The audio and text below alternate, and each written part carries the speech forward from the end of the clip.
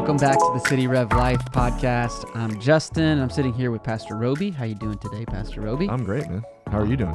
I'm feeling good. In real time, it's post-Messi championship. So That's right. We in real time. The Inter Miami, the Herons is sometimes their nickname. Yes. Just raised the league's cup. That's right. Wow. What a time to be alive. Finally, Miami got a championship. We have a championship. Anyways, Title Town. We're Title Town. Okay, we sorry. digress, though. Sorry. But we're talking about how to survive a political season with your faith intact, your soul intact and thriving. And we're going to continue that conversation today. And we're talking about the framework that we use to think about politics. So we've talked about how the church shouldn't completely ignore politics because the Bible speaks to every area of life. That's right. We also talked just about a number of things. But to frame up this conversation, can you maybe give us a little bit of an intro into the content that we'll explore today? Sure. For this series, the primary direction for this series is more how we are as individuals handling the subject of politics. And so we're not going down through political issues and giving biblical perspective. We're mainly talking about how we shepherd our souls. Right. How do we care for our souls? How do we as individuals, as believers who stand on the Word of God, how do we approach politics? Because in a season like this, over this next year and a half, or not even less than a year and a half at this point, we're entering into a political season, and it can encompass everything. And there's a lot of times where it can be overwhelming. And at the end of the last political season, there were many Christian believers, Christian leaders, mature Christians who came to approach their Christian leaders by saying, "Hey, I'm full of anxiety. I'm struggling. It was too much." So how do we go in this with each of us shepherding our souls well through a political season? Yeah, that's good. And so if we're going to think through just personally, how do I shepherd my soul in this season? What are some things that we can employ in our lives or in this particular episode that we're going to cover to help us? So in this episode, we're talking about the framework and how to have a primarily biblical framework. And that sounds obvious. Every Christian should have a biblical framework. But there really are two ways that this works out. Sometimes we have a biblical framework that then influences our politics. And I think every Bible-believing Christian would say, that's me. Right. But what can sometimes happen is we, without realizing it, well-intentioned Christians can slip into having primarily a political framework that then kind of backs into the Bible for support. So it's either we start with a biblical framework and then that then influences our politics. So we're starting with a primarily biblical framework, or we have really a political framework of culture, of society, of the world that then uses the Bible to support that perspective. And if we have that, that's dangerous. It's dangerous to start with a political framework and back into the Bible for a number of reasons, not the least of which sometimes we're really abusing the Bible by using it for things that it's not really intending to talk about. Right. So there's a host of reasons why that's not what we want, but we primarily want a biblical framework influencing our politics. So that's such a subtle difference, and it could be sneaky for us when we're operating that way. We might be blind to it ourselves. Is there any way that we can kind of self-evaluate? Hey, how do I know if I might be starting with the political framework and backing into the scripture to look for support for my convictions versus the other way, which is allowing the Bible first and foremost to inform and shape them? How can we spot that? Sure. Let me give an example. Forewarning, this may challenge you, or it challenges me to think about this as well. It may challenge all of us, but just use this as a point of evaluation, a point of consideration. One piece of evidence. It's not a guarantee that I'm operating out of a political framework instead of a biblical framework, but let's have ears to hear, and let's each one of us authentically before the Lord search our hearts. And let's maybe use this as one piece of evidence. One piece of evidence that I may be primarily having a political framework and kind of backing into the Bible would be batch politics. Batch politics. And here's what I mean by that. There was a moment, so this is 2023 when we're recording this, so we're just after the COVID pandemic and a couple of years ago, the shutdown and just wearing masks and vaccinations and a very heated season. Yeah. And a season where politics kind of engulfed everything. Yeah. And so there was a moment there when some of the mask restrictions were loosening up. And there was a space of a couple months where there was a little bit more freedom as to when you wore a mask and when you didn't. And there was a moment there where if someone was wearing a mask, like let's say in Publix, if someone was wearing a mask, you could pretty much tell usually what that person's view was. If they were wearing a mask or not wearing a mask, you could tell what their views were on things like gun control, global warming, taxation, immigration policy. There was it was almost like an outward symbol of something political. Sure. So it was an evidence of a couple things. One, it was evidence of how politics had engulfed so much, but it also is a reminder that, I mean, think about that list, wearing a mask or not, gun control, global warming, taxation, immigration policy. If you saw someone wearing a mask, you knew kind of their whole political spectrum.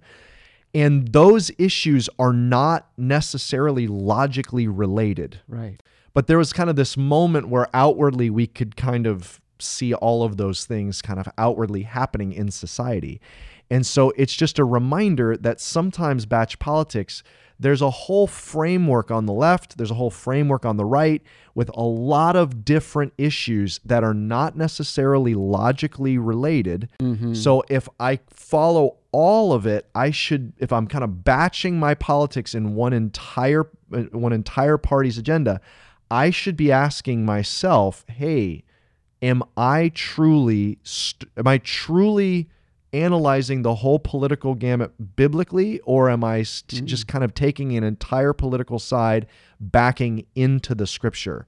Now that might even sound offensive to some people, but I'd say, hey, it's a fair question that we should at least have the humility to kind of look inside and say, okay, am I starting politically backing into the Bible, or am I starting biblically, and then having the freedom then, without being defensive, I have then the freedom to evaluate the party that I affiliate with, the candidates that I would typically vote for. I can look at them from a biblical perspective. Okay, so then batch politics, then the way that you're using it is this idea of all of the issues getting kind of swallowed up into one whole that you have to adhere to this particular view on all the issues or that particular view on all the issues. And in that moment, that COVID moment, the mask kind of became this sign of which whole you had subscribed to.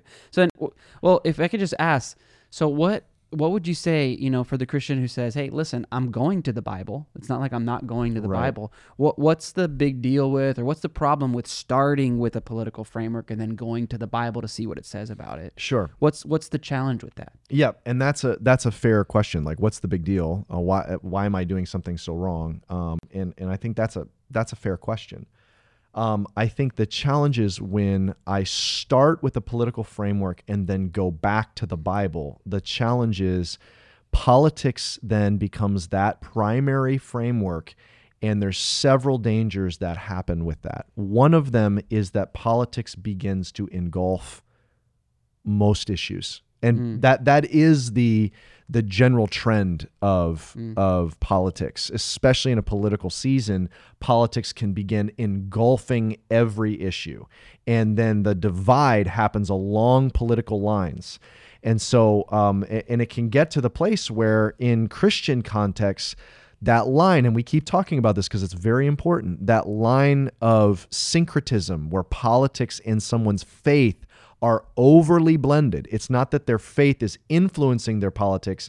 It's that there's an indistinguishable line between their faith and the politics. So for a left-leaning church, they'll often, the gospel gets reduced down to a social gospel, that the implications of the gospel are exclusively handling particular social issues. For right-leaning churches, standing on God's truth is synonymous with standing with conservative politics rather than standing for the truth is primarily the gospel, and then the implications, and that there's a correct order of what the priorities are. The priorities are the work of Jesus to save us. It's not Jesus plus a certain list of political truths. So there can be, the politics can overtake every issue, even to the point where it's overtaking the gospel and mixed with the gospel. That's one danger. Another danger, especially for a Christian in a worship setting, is the political churn, the political grind, the political rhythm doesn't decide for us as a church what things we talk about and when we talk about them. We let the Bible discern the how much time the Bible gives to certain subjects and how the Bible talks about it and when the Bible talks about it. That decides where our focus is. Politics doesn't engulf our entire mission as a Christian. Making sure our political party wins is not the same as the Great Commission. They're separate. We are engaged. The way we engage culture is not only politics. That we have a particular part of how we engage our city and our culture that is political. We don't get out of it, but it's not the only way we engage politics. Politics is not our hope. It's not the if just our party would win, then everything would be fixed. That's not where our hope lies. It's ultimately, it's not the ultimate showdown of good versus evil. That is not chiefly in a political framework. There is a higher biblical framework that is the true enemy is not against flesh and blood. There is a spiritual enemy that we are combating. That may have political implications, but it doesn't reduce that down to left versus right. So, and those are things we're going to continue talking about. But when the political framework overtakes as the primary framework, there's a lot of dangerous things that can come out from that. Yeah. And then one of the other things I've heard you distinguish too, that I think is a helpful way of framing it, is you've talked about how there are some things that are just first and foremost biblical issues that have political implications downline. Yes. And then there are other issues that are societal, just the fact that we're a civilization. Sure. That there's biblical wisdom that we need to consider and apply to how we think about those. Sure. But can you give some examples of those two different types of things we might encounter? Yeah, absolutely. I think that's well put. So the other challenge with starting with a political framework and backing into the scripture is that there are some things that are higher than politics. They're broader, richer, deeper than politics. They are biblical issues that have political implications and other implications as well. Some of those things are justice. Justice is primarily a biblical category that we need to align ourselves to God's heart, that then has at times political implications, but their implications are beyond that as well. Personal lives, personal interaction, our own spheres of influence. Yep. So, but it's primarily a biblical issue, and that is justice for the unborn all the way through those that are alive. I mean, it's from the womb to the tomb, as some have said. So there's justice for all the oppressed and voiceless in the whole scheme of things. That's a biblical issue with political implications. It's not first a political issue. When it's first a political issue, we divide on two sides. The environment. Caring for the environment is first and foremost a biblical issue. Humans are called biblically to steward this earth. That's a biblical issue that has political implications. Gender and sexuality in marriage, those are first and foremost biblical issues that we then figure out the political implications, but they have implications beyond politics as well. Caring for the poor, the orphan, the widow, the sojourner is the biblical term, but we would use the term immigrant.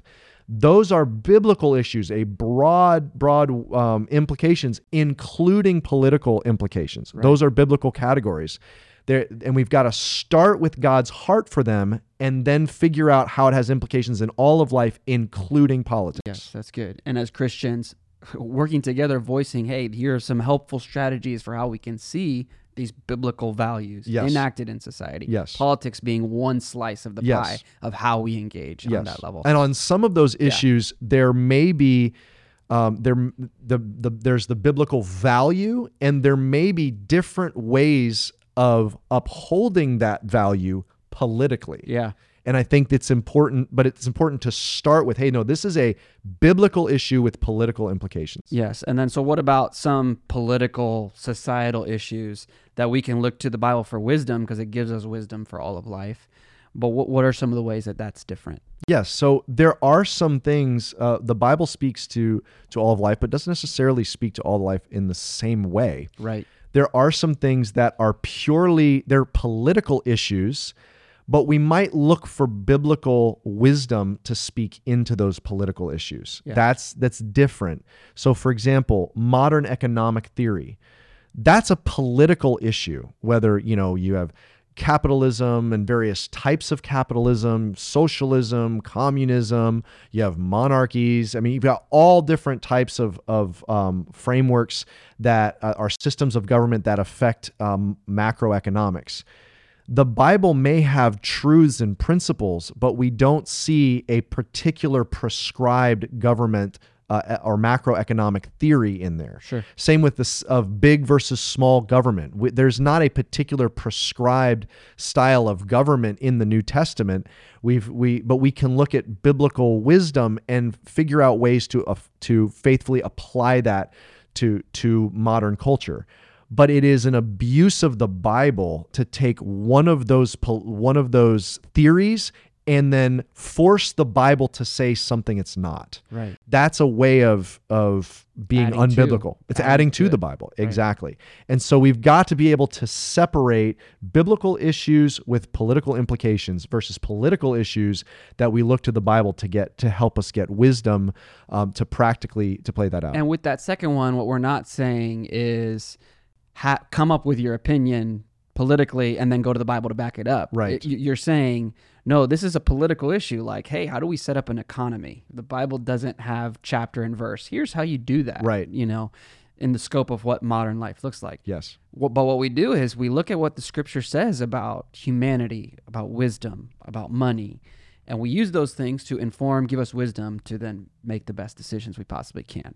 But that's a helpful way of putting it. Anything else you just add or an illustration you can give of what that looks like? Yep. I would just say the challenge was starting with a political framework and then backing into the Bible. One of the problems with that is then the weight the political party gives to an issue is then blurred with the same weight the Bible gives to an issue. And that's not necessarily true. Then everything seems like it's got the same political weight, and everything seems like it's got the same biblical weight. But we have to be able to start with the Bible and say, no, the Bible's very passionate about this, speaks a lot about this, so I'm as passionate as the Bible is. This is why what we're saying, we're not saying we're centrist. Centrist is still in a political framework. We're biblicists. We're Christians. We're followers of Jesus. We start with, I'm as passionate as the Bible is on the issues that the Bible is passionate about. Right. And then it frames up then from there my politics. I think really the application is just twofold. I think one is we have to be able to critique. And we've got to be able to critique. We start with the Bible. We have to critique our own party. We have to critique all parties and all candidates. And we critique that by the Bible.